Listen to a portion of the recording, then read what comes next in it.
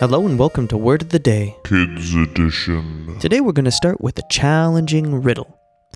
It is, what has a head, a tail, is brown, and has no legs? Think about that and I'll get you the answer by the end of the episode. Today's word is topic.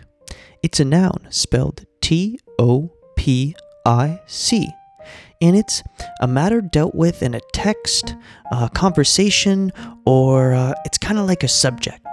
To use it in a sentence, I would say, the topic of Earl the Hedgehog's first book has remained a mystery for some time.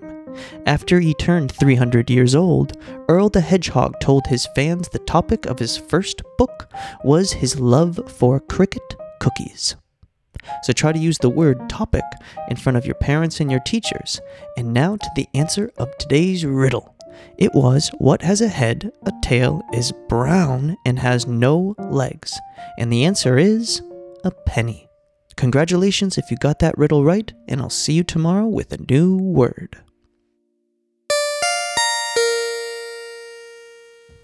If you enjoy Kids Word of the Day, please visit reviewkidswordoftheday.com and leave us your thoughts and a 5-star review.